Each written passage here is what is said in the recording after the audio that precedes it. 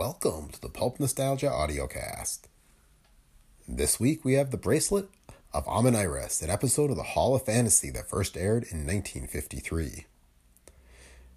The Hall of Fantasy was syndicated by the Mutual Broadcasting System from 1952 to 1953 and aired on various dates at various times depending on the station. An earlier version of the show aired over Chicago's WGN in 1949. If you're a fan of tales of ancient Egypt, like today's episode, you should check out our recent collection, Pulp from the Pyramids, which features pulp tales of mummies in ancient Egypt. You can find it at Amazon or other bookstores, or to order directly from us at a discount, and that direct link is in the show notes. The Pulp Nostalgia Audiocast is a Brick Pickle Media production, copyright 2021. For more from Brick Pickle Media, visit www.brickpicklemedia.com. You can find a link to all of our books and our entire online store on the website. And just a reminder, if you like the show, please leave feedback on Apple Podcasts, Spotify, or wherever you listen. And with that, on with the show. And now, the Hall of Fantasy. Welcome to the Hall of Fantasy. Welcome to the series of radio dramas dedicated to the supernatural, the unusual, and the unknown. Come with me, my friends. We shall descend to the world of the unknown and forbidden, down to the depths where the veil of time is lifted, and the supernatural reigns as king. Come with me and listen to the tale of the Golden Bracelet of Amun-Iris. There doesn't seem... Over there, next to the sarcophagus. It's one of the workers. He shouldn't be in here. Something's happened to him. Here, you. Get up. Get out of here. Just a minute. What are you feeling his pulse for? He's dead. What? He's dead. Look, around his wrist. That's the snake bracelet the mummy wore. There's a strange mark on his wrist, like the fang marks of a snake. The Hall of Fantasy will present The Golden Bracelet of Amun-Iris in just a moment. And now for our story entitled The Golden Bracelet of Amun-Iris. I had gone over to Egypt with Dr. Jason Freeman's archaeological group to discover, if possible, the tomb of the pharaoh Amun-Aten. Amun-Aten had been one of the greatest rulers of the Third Dynasty. Other parties before ours had covered every inch of ground in the Valley of Kings, only to meet with failure. Dr. Freeman believed the lost tomb was several miles away from the valley, and accordingly, our base of operations was set up some 20 miles north of the Valley of Kings. It was about midday, almost a month after we had begun excavating.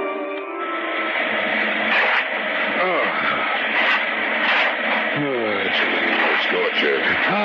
What I wouldn't give to be in a nice, air-conditioned room in Cairo. I should imagine you'd be enjoying every minute of this, Charles. I can enjoy it and still be uncomfortable, Dr. Freeman. Yes, I suppose so.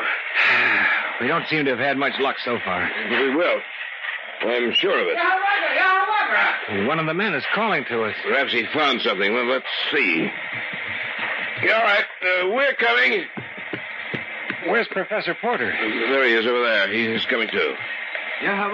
We find tomb. What? We find tomb. Look. Here. Let me see. Well? He's right. And we're in luck. The seal is intact. What is it? What's happened? We were in luck when we started to dig here, Porter. We found the tomb. And the seal on the door? It's intact. That means grave robbers didn't break in. The tomb is just as it was left centuries ago. Is it Amun-Aten's tomb? We don't know yet.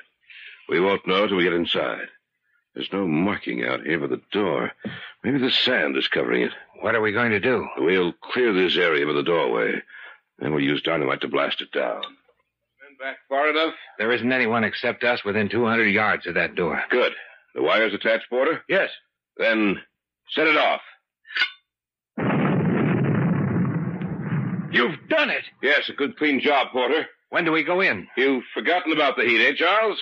You're caught up in the excitement of discovery. Well, it's to be expected. Yes, but when do we go in? In about 2 hours. We'll give the air a chance to get in there and replace that which is present now. I don't want to take any chances, one of us being overcome by the stale oxygen in there. Jason. Yes, Porter? It's strange, but I have the feeling that we shouldn't go inside that tomb. Huh? I don't know. I must be reading too many murder stories in my spare time. Everything inside that tomb is dead. Of course, nothing can hurt us.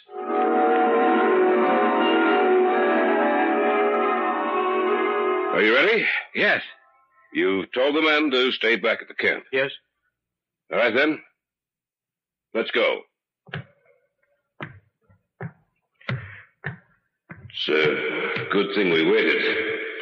It still smells stale, musty in here. Seems strange that there was no inscription on the door outside the tomb. Nor is there any in this passageway.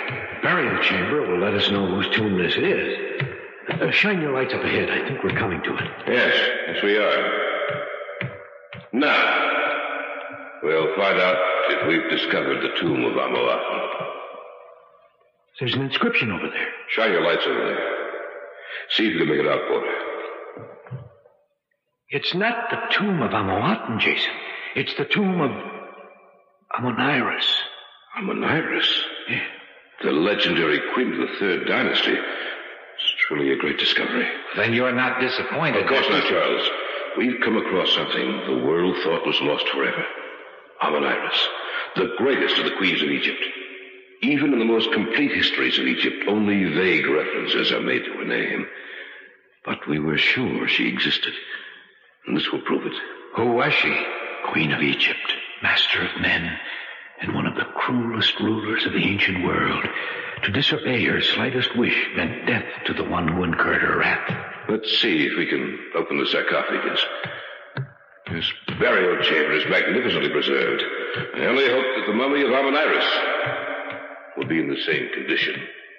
There's an inscription on the side of the sarcophagus, Jason. What does it say? Let me see. Whomsoever violates the resting place of the queen and steals her wealth from her shall die the death she reserves for him. Nice and friendly. They went to a great deal of trouble to frighten the grave robbers away. Inscriptions like that one appealing to the superstitious natures of their people. They hoped it would save their tombs from being ransacked. For the ancient Egyptians believed that they needed their wealth and possessions after death. Well, it certainly made me think for a minute. Oh, there's nothing to it. Isn't it right, Boyd? No, there's nothing to it. Now then, let's see if we can't roll the top of this sarcophagus off. The three of us together. Right. All right. All together now. A little more. That does it. Shall die the death. Yes. There she is. Wrapped in mummy cloth, and her head covered by a gold mask. The mummy of Amun-Iris. Whosoever violates my tomb shall die. Listen, What's the matter, Porter? didn't you hear it? Hear what? The voice. Oh, you're imagining things, Porter. No, I'm not. I heard something, I tell you. A woman's voice saying, whomsoever violates my tomb shall die.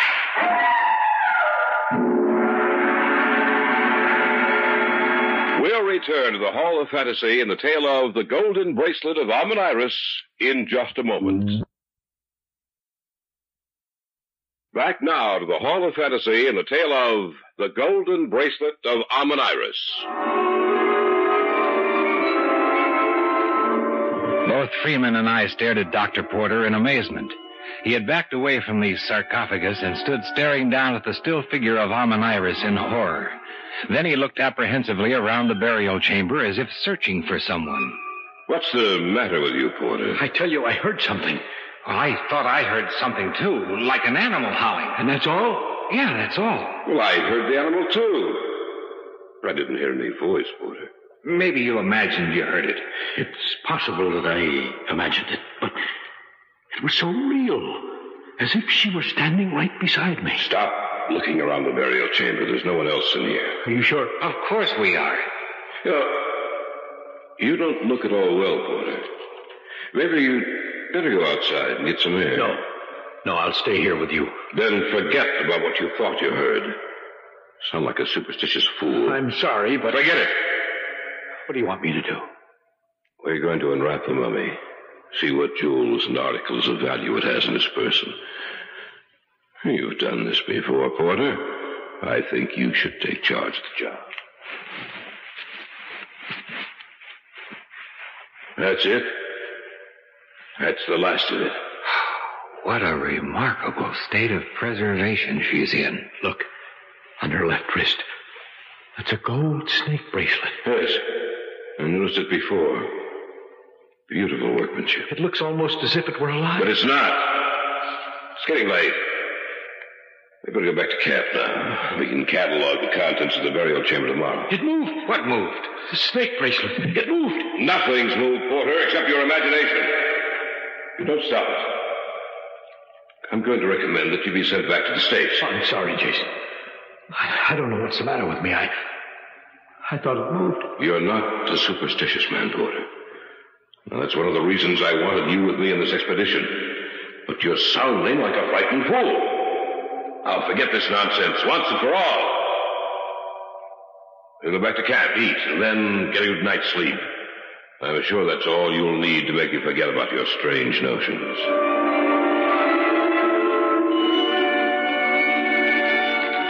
What time is it?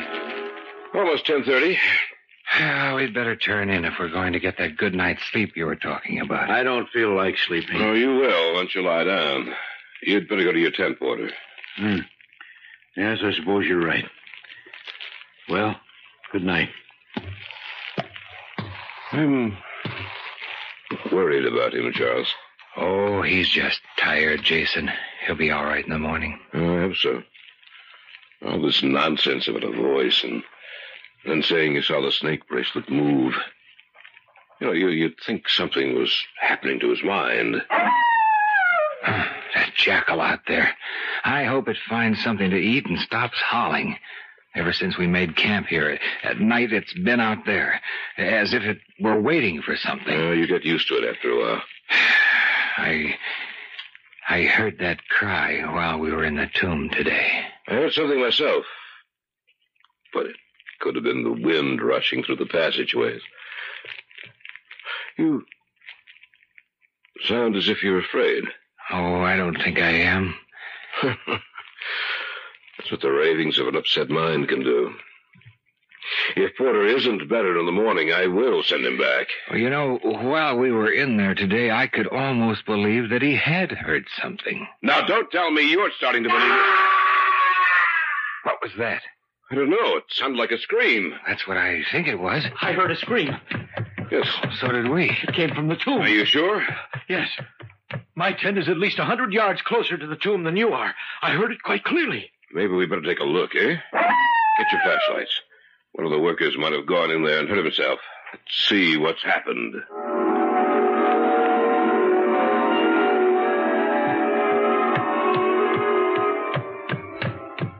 Anyone in here?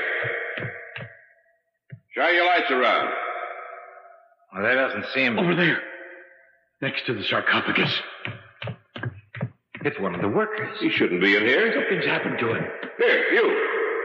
Get up. Get out of here. Just a minute. What are you feeling his pulse for? He's dead. What? He's dead. And look. Around his wrist. That's the snake bracelet the mummy wore. There's a strange mark on his wrist, like the fang marks of a snake. Let me see. Those are fang marks. What's wrong? I felt it move. What move? The snake bracelet. You're insane. No, Jason. It did slip down his wrist a little. And now, it's on the floor. Well, there's nothing to be afraid of, Porter. It's just a gold bracelet. An inanimate object. that can harm no one.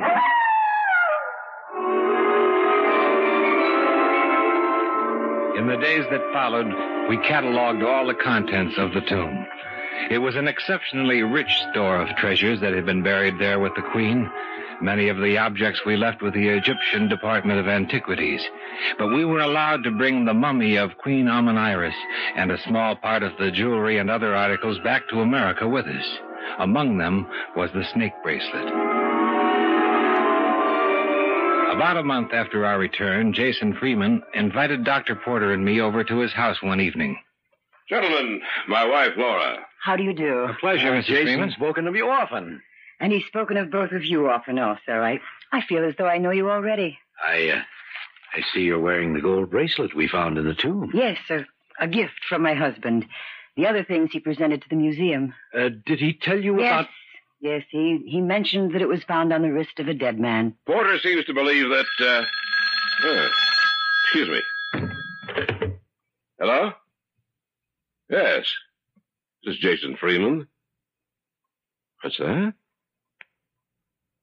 Well, it's not possible. I see. Yeah. Well, thanks for letting me know. Goodbye. Who was it, dear? Dr. Stevens. The curator of the museum. Anything wrong, Jason? Yes. He said the mummy of Amun-Iris is missing from its glass case.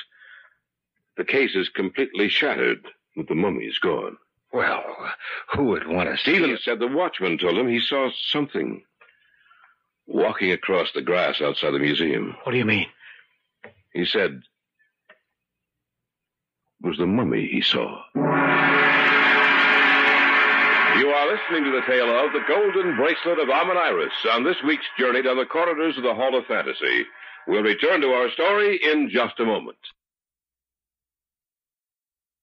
And now, back to our story entitled The Golden Bracelet of Amun-Iris.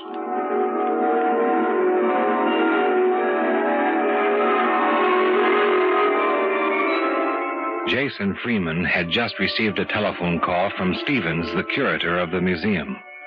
From him, he learned that the glass case in which the mummy of Amun-Iris had been placed had been destroyed, and the mummy was gone. Are you serious, Jason? Quite serious, my dear. Stevens said the night watchman had seen the mummy walking. That's absurd. No, not necessarily. Since I've been back, I've tried to learn everything I could about Amun-Iris. The bracelet you're wearing, Mrs. Freeman, has a definite connection with her. What are you talking about, Porter? Well, look, Amun-Iris had that snake bracelet especially made for her. Once she came into possession of it, she built her whole life around it. She believed that if the bracelet was taken from her, it would result in her death. And so she guarded it jealously. But one night, as she lay sleeping, it was stolen from her wrist. And? She awoke to find it gone. She learned that one of the high priests had it in his possession. And so she went to him and demanded it. She went alone. When she walked into the trap the priests had laid, they killed her. I know that story too, Porter. That's only one of the legends that surround Amun-Iris. That's right, Jason, only one. But I'm not through telling you about her yet. Oh, why don't you forget about her, Professor? Because it may mean our deaths if I do. I think your mind's going back on you, Porter. I don't care what you think. I'm trying to help you, and I think you should listen. And I think that you... Oh, no, Jason, let him talk. According to the legend surrounding her, it is said that if the bracelet is removed from her wrist, Amun-Iris will wake from her long sleep to recover the bracelet. And with her, she will bring death. I know that story too, Andrew. And it's all Tommy, right? I don't think it is, Jason. I think it's true. Then I think you're as stupid as the story you're telling. Jason. I'm sorry, my dear. The mummy is gone, Jason. Well, someone could have taken it. Not according to the night watchman. And he could have been drinking. He saw something, Jason. Something out on the lawn in front of the museum. I'm going to take this thing off. What's the matter with you? All of you. This is the 20th century, not the Dark Ages. How far is the museum from here? About half a mile. And it shouldn't be too long. What do you mean? The mummy should be here soon. Listen. Dog. Only a dog. I'm not so sure. It could be the cry of a jackal. Oh. I refuse to stay in here and listen to such stupid nonsense. I'm going out for a walk. Jason, don't go out there. I'm not going to stay here and listen to a lot of foolishness. Jason! Let him go. Oh, I'm sorry that I made your husband angry, Mrs. Freeman. It's just that I believe that we never should have entered the tomb of Amun-Iris. Andrew. Yes? Mrs. Freeman set the snake bracelet down on the coffee table. Now, no one has touched it since. Do you see what I see? It's moved. Oh, that's no dog out there. What are we going to do? I think that we should... That's Jason. We better see what happened. He shouldn't have gone out there. Let me in. Open the door, Porter. It's out there. What's out there? The mummy. I saw it. Then the story is true. I owe you an apology, Porter. I'm sorry. What are we going to do? It must be destroyed. But how? That thing from the past is 5,000 years old and still lives. It's getting closer to us. We have to think of something. It's trying to break down the door. Get back. Do you have a gun in the house? No. Any other weapon? Nothing at all. Besides, what good would bullets do against it? That door won't hold up much longer. We have to think of something. Fire. What's that? The way to destroy it. Fire. Jason, do you have any kerosene, any turpentine, anything flammable around the house? Not that I know of. Oh, I have some cleaning fluid in the kitchen. Get it, and some old rags that we can soak with it. I'll be right back. Now look, when it breaks in, it'll probably head first for the bracelet and then for us. Yes. Now, we'll soak the rags in the cleaning fluid, and when it gets close enough to us, we'll light them and throw them at the mummy. It's been kept dry through all these centuries. It should burn like a torch. The next time, the door will break in. We must be absolutely certain that the burning rags fall on the mummy. What about the house? What do you want to save? Your house or your life? Here it is. Good. Now, pour the cleaning fluid over these rags. Here, I'll do it. Make sure the rags are completely soaked with the fluid. Don't worry, I will. Oh! It's there, standing in the doorway. Seize the bracelet. Remember, when it picks up the bracelet, we throw the burning rags at it. That's all the cleaning fluid. It's got the bracelet. All right, light the rags. Right! All right, hurry! It's starting for us. All right, throw the rags. That's it. It's starting to burn. But it hasn't stopped. Back away! Back away!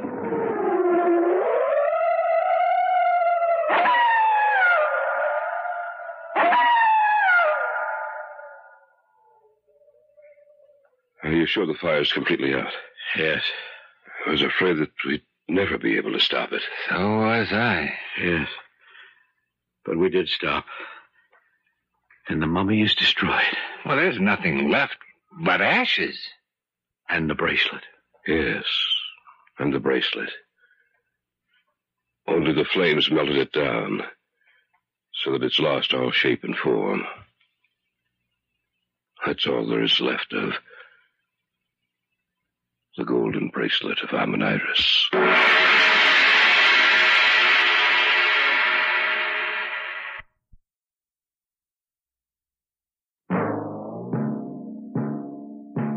So runs tonight's tale of the unusual, the terrifying, the unknown. Join us again when next we journey down the corridors of the Hall of Fantasy to hear another strange tale of the supernatural. All characters and events portrayed in these programs are fictional, and any similarity to actual events or persons, living or dead, is purely coincidental.